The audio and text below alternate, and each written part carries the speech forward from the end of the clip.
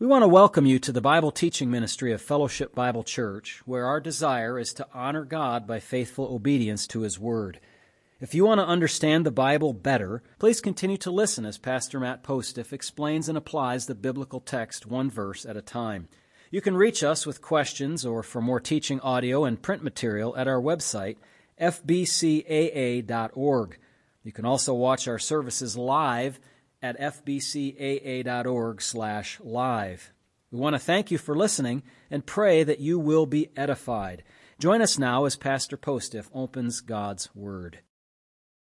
Welcome this evening back to Matthew chapter 28. We're going to jump right in. Hopefully you have your Bible there to Matthew 28.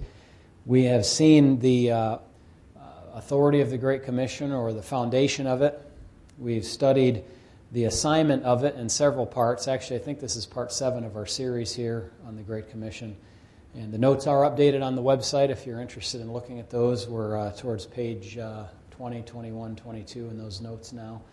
And so we looked at the assignment. Then we looked at the assurance of the Great Commission. Really, that has to do with the presence of the Lord with His people, and I'll say something about that in a different connection tonight. And now I wanted to talk just a little bit more about the resources that we have in accomplishing the Great Commission. Whenever you have a job, or if you're a project manager, you have to say, what are my resources, right? I have raw materials, I have machinery, I have people, I have time, I have money, I have whatever. All those resources. Do I have everything that I need? You know, when we're painting upstairs, do we have the brushes and the rollers and the right size rollers and handles and caulking and blah, blah, blah, all that stuff. If we don't have it, you can be painting a long time because there won't be anything to put on the walls. So what resources do we have? And these actually are drawn a lot from Acts chapter 1, but I will touch on some here in Matthew 28. And one of the resources that we have in the Great Commission is exactly the same point that we made last time about the assurance of the Great Commission. The Lord being with us is an assurance, but also the Lord's presence is a resource in carrying out the Great Commission. Let me explain what I mean by that. In the work we are doing, Jesus is not absent. He's present.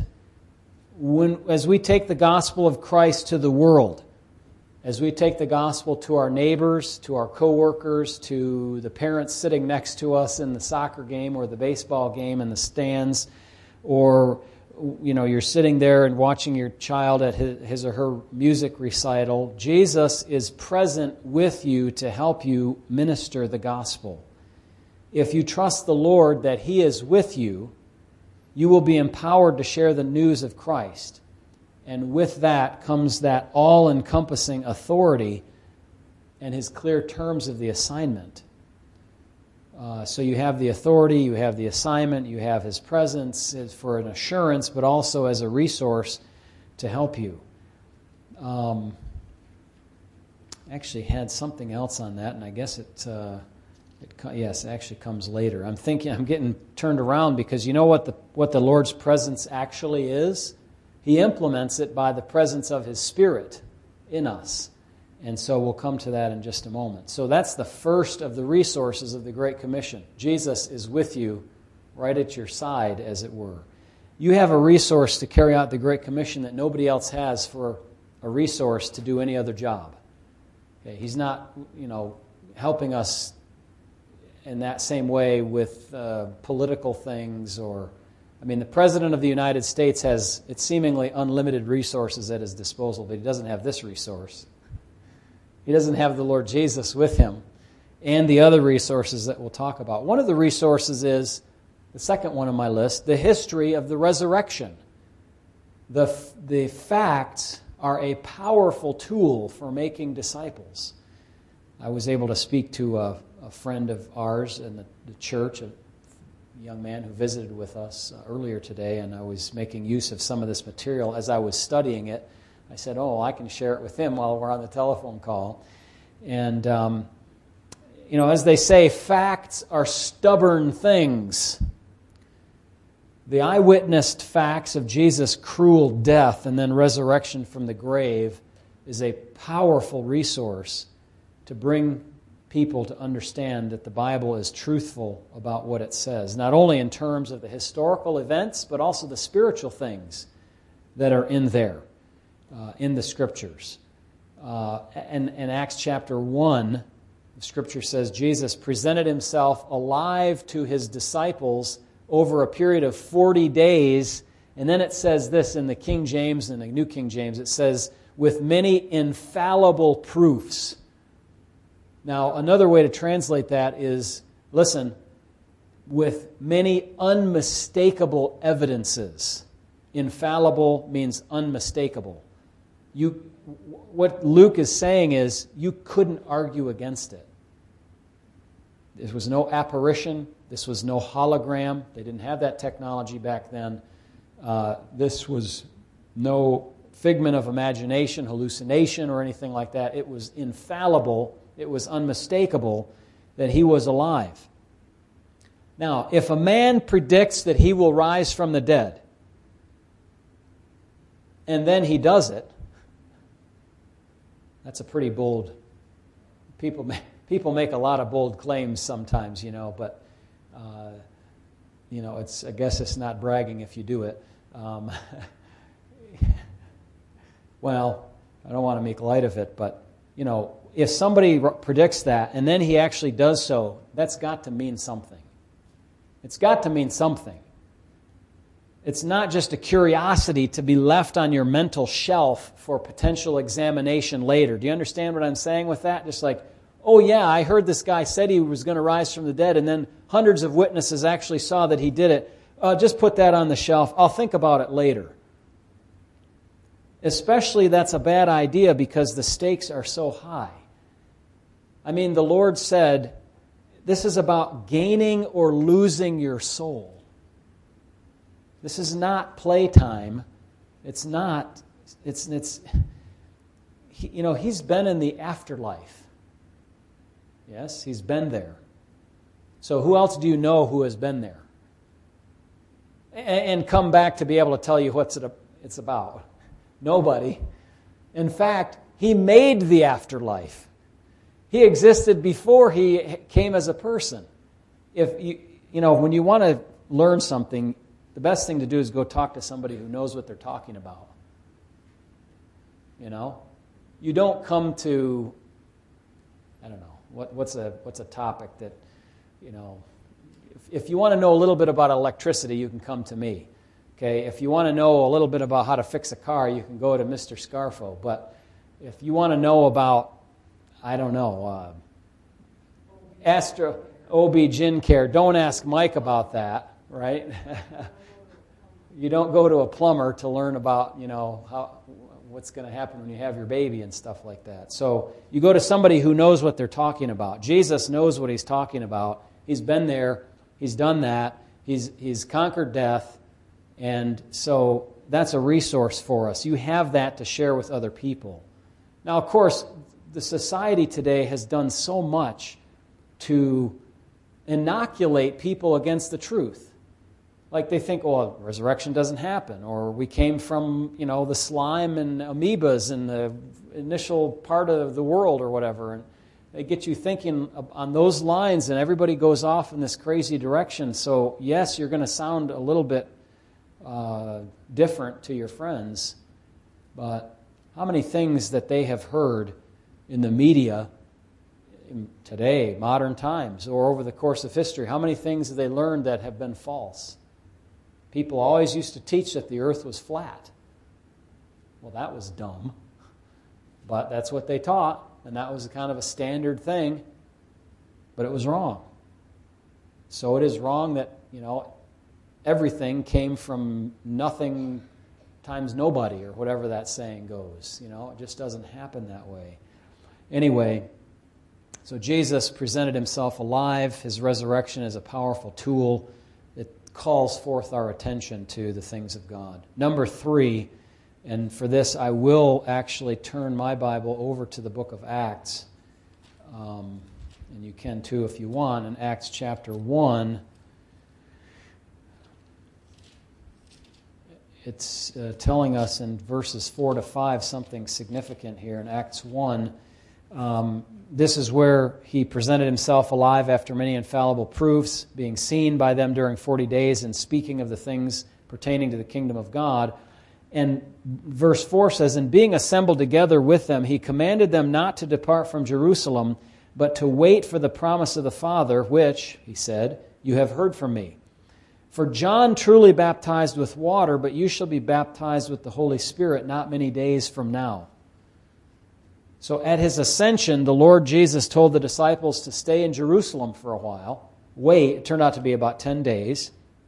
They waited for the promise of the Father, which was the baptism of the Spirit. And with that divine intervention in their lives, they would experience special enabling for the task that Jesus had assigned them. So it's kind of like, okay, you have the Great Commission, but the assembly line is not going to start for 10 more days. You have to wait until the shipment of the Holy Spirit comes into the factory before you can get the machines rolling. And so they had to wait. And while they were waiting, they were worshiping and they were praying and all of that. And then this divine intervention comes in Acts chapter 2. And the whole chapter 2 in Acts tells what happened when they received the Holy Spirit. And they began to speak in tongues and speak of the wonderful works of God. And this all happened very spectacularly in that first opening day of the birth of the church. And it kicked off the new era of the church. But they had now the resources they needed to go forward and do this. Now, it doesn't happen, the Spirit of God coming in your life doesn't happen in that spectacular, miraculous kind of way. It's miraculous, but it's not this kind of externally visible way that it happened at Pentecost. The presence and baptizing ministry of the Spirit is a quiet, personal, internal work. Of course, it has major results in the outward working of your life, right? When the Spirit of God comes in, the sin tends to go out. It doesn't continue to, you don't continue to behave in a poor manner. Your life has changed. Now, with the presence of the Spirit of God, you get certain things. And I can't go through the whole list now because actually we'd go into a whole study of the doctrine of the Spirit. But let me mention this. In the extreme example of persecution, what did Jesus say the Spirit would do to help you? If they bring you before magistrates and judges, don't worry about what you will say, because what? The Spirit will help you to know what to say in that time. Let me go back to like Luke chapter 12, and I'll just read a verse there. See if you can keep up with me here. Luke 12:11. "Now when they bring you to the synagogues and the magistrates and authorities, do not worry about how or what you should answer or what you should say, for the Holy Spirit will teach you in that very hour what to say." So that's one of the works of the Spirit of God in the life of a believer when they're faced with extreme persecution. And that has certainly been the case many, many times over the decades, over the centuries since Christ's ascension. But also the Spirit of God works to work inside of each believer to transform us from one glory to the next glory. Remember that passage in the Bible? 2 Corinthians chapter 3:18, that we're being transformed from one glory to the next, even by this, as the Spirit of the Lord or by the Spirit of Christ, to Christ likeness, one level to the next, to the next, to the next. Now this is not the same as the Spirit coming to indwell or Spirit baptism, but invariably the work of transformation or sanctification follows the work of the initial indwelling and baptism of the Spirit in the life of a Christian. And this includes not only a behavioral transformation, but also a transformation of character, of thought, of attitude, so that you think and speak differently than you did before you became a Christian. And this helps you to testify about Jesus to others. So you have the presence of the Spirit, the transforming work of the Spirit. You have His help in speaking, even in extreme conditions. And in Acts chapter 1:8, it says, "But you shall receive power when the Holy Spirit has come upon you, and you shall be witnesses to me in Jerusalem and in all Judea and Samaria and to the end of the earth."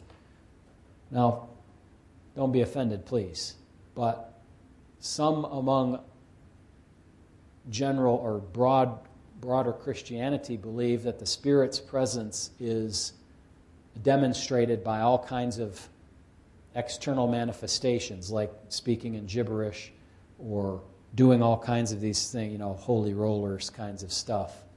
They think that the fullness of the Spirit is expressed that way, that the work of God's Spirit, the power of God's Spirit, that it involves working of miracles and so on. But can you just look carefully at this text? Does it say any of that? What does it say is going to happen when people receive power by the presence of the Holy Spirit? This isn't the way the verse is usually taken, but I'm just saying I think it does imply this. You're going to be witnesses. You're not going to do all kinds of crazy stuff and jumping around in church and yelling and all kinds of things. You're going to witness for Christ. That is how the power of the Spirit of God is evidenced in the life of a Christian person. That's power. That's not, fun and games kinds of stuff or personal edification or entertainment or something like that. So they were going to be witnesses to the whole world. And it's being a testifier of Christian truth, not being a miracle worker that authenticates somebody as having the power of God's Spirit in their life. The power was manifest in Peter's life. You remember? He's turned from a fisherman unlettered in his academia to, from a man who denied the Lord with his mouth 3 times to suddenly, 50 days later, preaching a sermon which resulted in the salvation of thousands of souls. And I'd say he gave a pretty good sermon. Not half bad, right? No, I wouldn't say so. And then later on, there are more thousands of people being saved in that church in Jerusalem. In Acts chapter 3 and 4, more preaching. Acts chapter 5, standing up against persecution from the Sanhedrin. Acts chapter 8, going to Samaria and confirming the receipt of the gospel there. Acts chapter 10 and 11, going to Cornelius in Caesarea and bringing the gospel to... this is a total transformation here. This is the power of the Spirit of God working through Peter's life. And then from Acts 13, you see the Spirit of God separating Paul and Barnabas for the work that He's prepared for them. And then from the rest of Acts, from chapter 13 to 28, it focuses a lot on the Apostle Paul and Barnabas and Silas and Timothy and all their goings-on with the missionary work. That's the work of the Spirit of God. That's what the power of the Spirit of God looks like. It looks like starting churches. It looks like teaching the Bible, strengthening disciples, appointing leadership in the churches, making disciples. That's what it looks like. All right, now, I got to keep moving. Otherwise, Brother Scarfo is going to tell me I'm talking fluff here. I'm getting after him. The fourth resource is that you have the Lord's instruction recorded in the Bible, which is essential to fulfill the Great Commission. I'll just quickly go over this. John 14 indicates that the Lord promised the Spirit of God is going to bring everything that I told you to your remembrance. Now, if you're just a regular old person and you had spent 3 years with somebody and you hadn't taken detailed notes like I probably would want to, if I could just have my computer and type all the stuff the Lord taught me, that would be great. And then he says, you've got to take everything that I've taught you and you've got to teach it to a bunch of other people. You'd be like, I forgot half of it, Jesus. Don't worry. He says, I'm going to send my Spirit and He's going to bring to your remembrance everything that I taught you. Whew. Good, I've got help. That's great. And for us, we have help because we have the Bible, which He's given through the apostles, and now it's here. So we don't have to worry like, I forgot everything I was supposed to know. Just go back and review your Bible. It's right in there for you. For all the future generations. They passed it on to us in the 27 New Testament documents that are in our Bible. Number 5, the fifth resource that we have in carrying out the Great Commission is the spiritual gifts that the church has been given. We've explained numerous times these don't include the miraculous gifts, revelation, and that sort of thing. They're more mundane, but no less important. Teaching, administration, faith, generous giving, exhortation, leadership, showing mercy, all the variations of those, that's what He's given to the church in order to move His gospel forward. Spiritual gifts given to the church. And then I think I have one more resource here. Yeah, and then a couple other mentions, but the one other resource that He's given to us is this. Every member of the body of Christ is a resource in carrying out the Great Commission. That means you are a resource when the project manager, his name is Jesus, is looking at all the things that he has to do his work. He's including you in that list of resources. And by the way, you weren't in that resource list to begin with, right? I mean, He knew you were going to be there, but you were over here, a child of wrath, destined for destruction just like the others, and He went pluck and brought you over, put you right into His factory. Now you're making disciples with His team. You're employed by the Lord. You're part of His family, part of His body, and now a part of the resources in carrying out the Great Commission.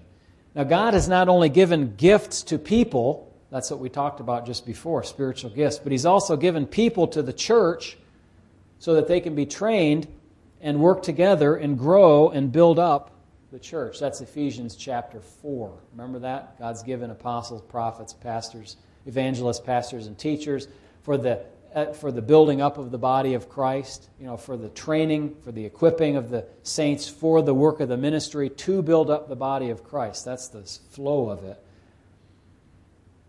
He's given us each other to do that. So we're all an important part of doing this. You read in the Bible in Luke 10 of the Lord, He sent out His disciples. How did He send them out?